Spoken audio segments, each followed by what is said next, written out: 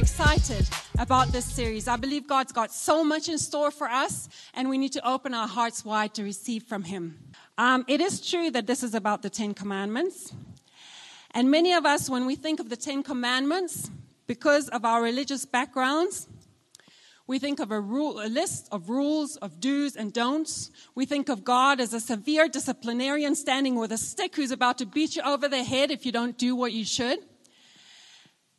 But we're going to look at this over the next few weeks, not from that perspective, because we know our God is a good God.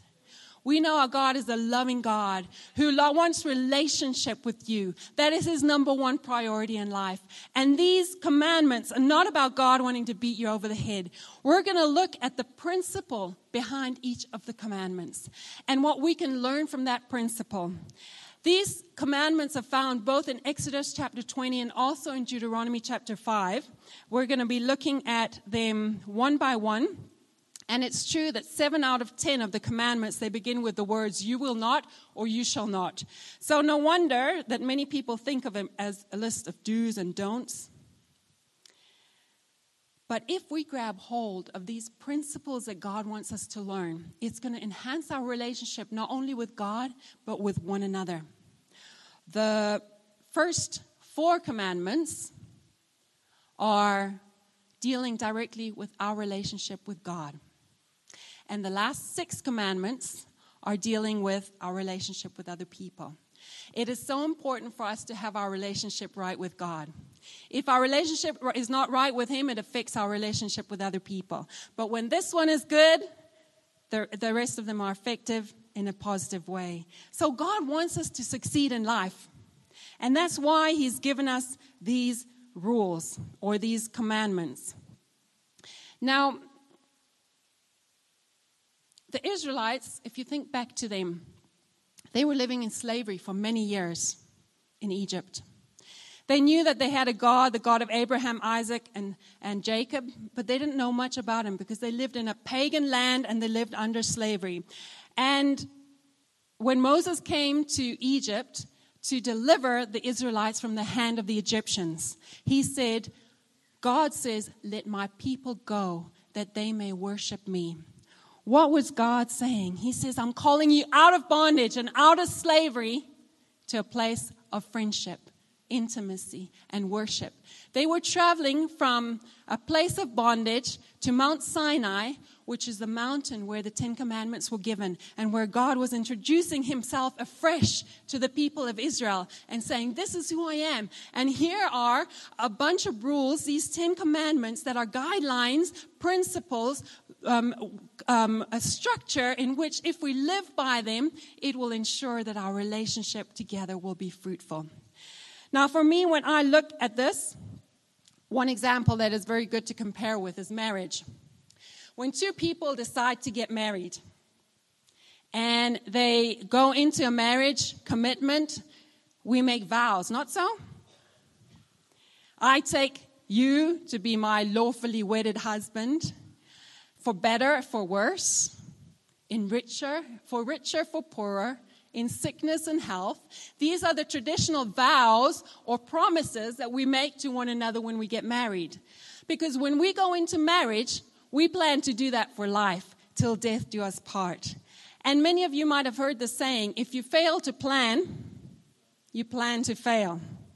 So you want to make this marriage covenant, this relationship work for life. And that's why we bring in these promises and commitments that we make to one another.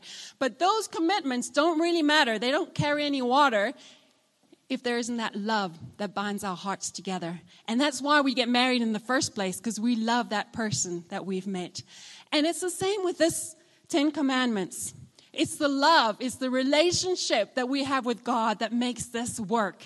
Without that love relationship, it just reduces to legalism, a bunch of do's and don'ts that have no life in them, and then just bring death. So today, we're looking at the 2nd commandment.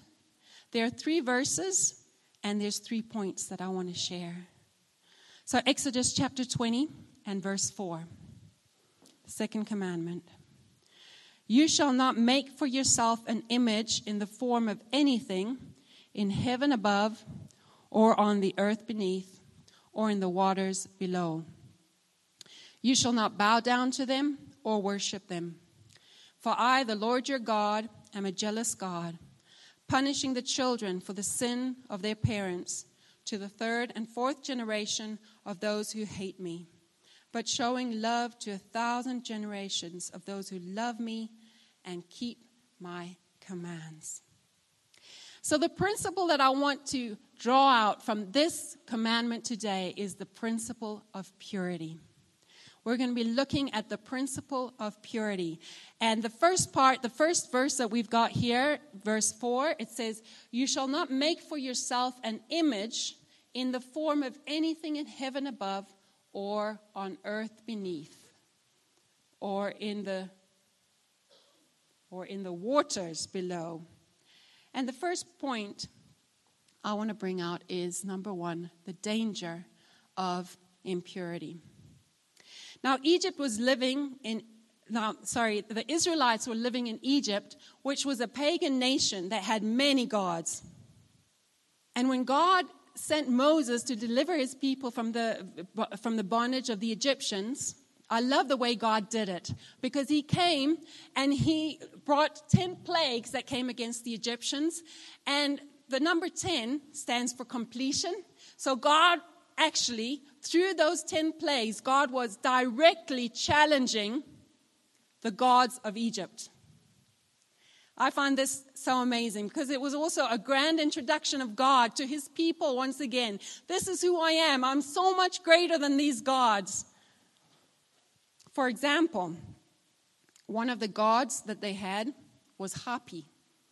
He was the river god, the god of life, the river Nile. They worshiped that god. And what was the first thing that God did? He turned the river Nile into blood, and all the fish died. And for 7 days, the water was undrinkable, and it stank. What a great God we have. So much greater than this god of the Egyptians that they worshipped. Another god that they had was a god of fertility. And the god of fertility had the head of a frog. What did God do?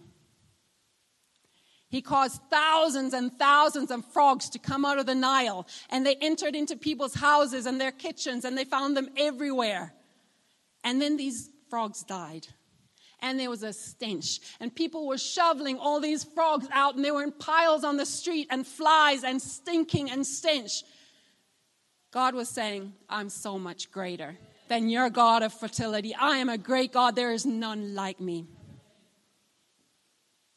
Another God that now we could spend a lot of time on this, and we're not going to. I'll just tell you one more, and then we'll move on.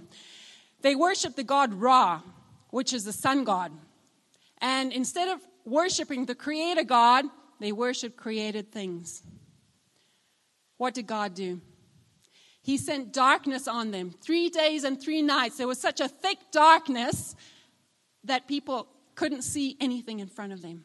What was God saying? I am so much greater than any created thing, because I am God and I created it, and I alone deserve to be worshipped. So this was how God introduced himself to the Egyptian people and reintroduced himself to the people of Israel. And when they went out of bondage and came to Mount Sinai to receive the commandments from God, God said to them, do not be like the people, like the Egyptians. Do not serve many gods, but serve me and serve me alone. They were entering into a pagan nation. They were leaving a pagan nation of many gods and idols, but they were going into Canaan, which was also a land of many gods and idols that had detestable evil practices. The Bible says in Psalms 106, verse 37, that they even sacrificed their sons and daughters to demons. What a terrible God to serve, that you would have to do such a thing. They were going into a land of idolatry, and God was trying to warn them, don't get involved with this. Don't get involved. In Deuteronomy 18, verse 9, God says, when you enter the land the Lord your God has given you, do not learn or imitate the detestable ways of those nations there. Let no one be found among you who sacrifices his sons or his daughters in the fire, who practice divination or sorcery, who interprets omens or engages in witchcraft or casts spells, or who is a medium or spiritist, or who consults the dead. These were the kind of things that they were doing, the Canaanites were doing. God said, don't get involved, don't do it. This was the danger of getting involved in purity. God wanted, like a man and a woman in a monogamous marriage, God wanted a relationship with them where they were his God and they were his people. And there was no other lovers in that relationship. That's what God wanted for them. So the Canaanites worshipped idols more than any other people on the face of the earth. They had idols for just about everything, and they carved images of those gods. Now, you have to understand that Israel was the only nation that didn't worship an image of their God. All the other nations did. Israel was the only God that didn't, the only nation that didn't. So God was saying to them, don't do this. By the way, in Colossians chapter 1, verse 15, talking about Jesus, it says, he is the image of the invisible God. So our God is invisible. We don't have idols like many other religions that we worship. Israel was the only nation that had an invisible God. Now the Canaanites, they had a national God, they had family gods or clan gods, and they had personal gods. And sadly, the Israelites were tempted and led astray by the Canaanites, although God warned them. And they said to them, oh, we understand that you have a national God. His name is Jehovah. We have a national God too. But guess what? You need to have a family God, and you need to have a personal God. And they introduced them to Asherah, which is a family God, and they introduced them to Baal. And that's why when you read in the Bible, all through the Old Testament, you find that Israel built Asherah poles and Baal idols, although God had warned them against it. Listen to these scriptures in Judges chapter 3 and verse 7. So the children of Israel did evil in the sight of the Lord. They forgot their God, and they served the Baals and the Asherahs. And another scripture here, if you remember the story when Elijah called everyone to Mount Carmel and he called fire down. Again, that was when there was a big confrontation between the idols that the people had chosen to worship and between God, where God proved himself once again that he was a great God and there was none to compare with him. The scripture says in 1 Kings 18:19, now therefore call together all Israel to me on Mount Carmel, the 450 prophets of Baal and the 400 prophets of Asherah who eat at Jezebel's table. And we know that God proved himself strong on that day. So this is what God was warning them against, the danger of impurity. Don't get involved. Don't conform to what happens around you. But how many of us know how difficult is that? God wants us to be different, to stand up because he's called you out to be his chosen people. And yet because of what happens around us, so often we get intimidated into conforming to the world around us instead of standing up and being who God called us to do. And unfortunately, this is what the Israelites ended up doing. And as a result, brought a lot of sadness and pain and suffering in their own lives. When God was telling Moses on the mountain, do not make an idol, do not have a carved image, the children of Israel were actually at the bottom of the mountain already fashioning 2 golden calves that they said, these calves brought us out of Egypt. What madness. After they've been delivered so mightily by the hand of God and brought out of Egypt, now they choose to worship idols. So there was such a temptation to conform to the way that all the other pagan nations were doing. And that's why God was warning them against this danger. Don't do it. Don't do it. Why? Because it's going to affect your relationship with me. The principle we're looking at is the principle of purity. Having a relationship with God that is not influenced by many other lovers that we let into our lives. The second point, the principle of purity, the next verse, verse 5, says, "You shall not bow down to them or worship them. For I, the Lord your God, am a jealous God, punishing the children for the sin of the parents to the third and fourth generation of those who hate me." So our first point was the danger of impurity, and the second point is the consequences of impurity. What are the consequences of impurity? If we choose, although God tells us, don't do this, don't make for yourself carved images, don't allow this in your life, but if we choose to do it, there are consequences. Now, when looking at the history of the Canaanites and the Egyptians, I find that there's very striking resemblance with our customs and traditions here in Zambia. Even our nation, we've had a national god for many years, the river god Nyami Nyami, and many of our people worshipped and served that god.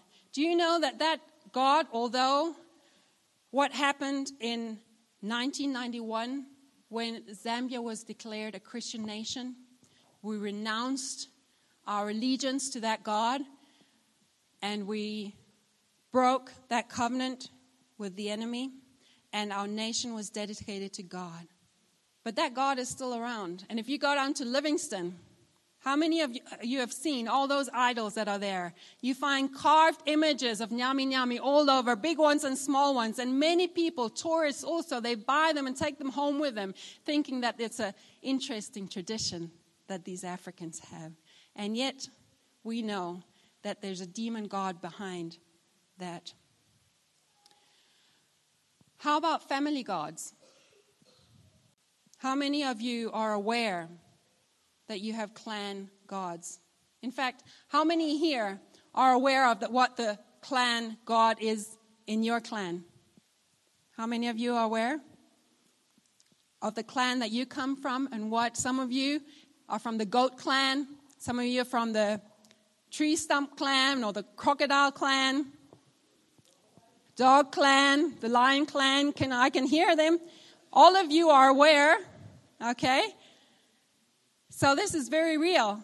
What God was warning the Israelites about back then, many thousands of years ago, He's warning us as His people today as well, that guys, He wants us to be pure. He doesn't want us to commit our lives or dedicate our lives to these gods. So there's family gods and there's even personal God. How many of us have got images that we're shackled to? We've got addictions that we can't get out of, and that we need God's help. Many of us have been introduced to these gods, not out of our own volition, but a lot of you, even when you were right small children, little babies, were dedicated to these gods in the name of protection and blessing and fruitfulness. But we know that these gods are not good gods, just like the Egyptian gods. They're not good gods. They're evil. And when we open, those doors are open into our lives. They become open doors for the enemy to come in and cause trouble in our lives. It becomes open doors in our lives that the enemy can take advantage. We call these things generational curses, and often they are referred to as iniquities in our lives. Many times they're not caused even by our own fault, but they're passed down from one generation to another. Because what happens is, God is speaking in this scripture about the third and the fourth generation. In Israel, back in their time, many times you'd have the grandparents, the parents, the children, and the grandchildren, 4 generations living in the same house. And when a child was born, the elders would introduce them to the traditional ways and dedicate them to whatever their family gods were, which is very similar to what still happens in Zambia today. God says, I'm a jealous God. Why is God jealous? He's jealous for your affection. He's jealous for your best. He wants you to succeed in life. And He knows that when you choose to open your life to these kind of things, God's hand is moved away from you and the enemy gains access in your life. God's protection is lifted and the enemy gains access. Now I want to go back to the example of marriage again.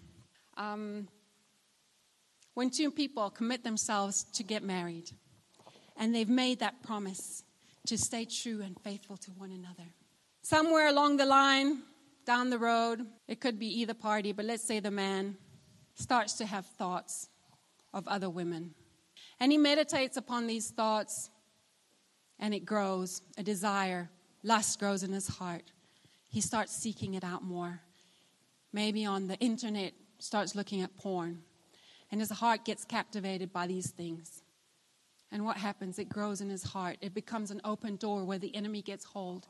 And as a result, eventually, he ends up in extramarital relationships. That never happens overnight. It's a process. Do you think that affects his marriage? Definitely. If you want to have a good, loving relationship with your wife or your husband, there's no way that you can have other lovers in that relationship and still have a successful marriage. And this is what God is trying to bring to us. In Jeremiah, in fact, in a number of places in the Old Testament, God speaks about Israel being an adulterous wife. I just want to share a couple of places here in Jeremiah chapter 1. God says, I remember the devotion of your youth, how as a bride you loved me. Then he says, like a woman unfaithful to her husband, so have you been unfaithful to me. Elsewhere it says, but you have lived as a prostitute with many lovers and followed worthless idols. This is what we call spiritual adultery. God wants to have a pure relationship with us where it's just you and him. And we don't allow all these other idols, all these other gods in our lives because it affects our relationship with him. Now it says here, that scripture that we were looking at before, it says that God punishes.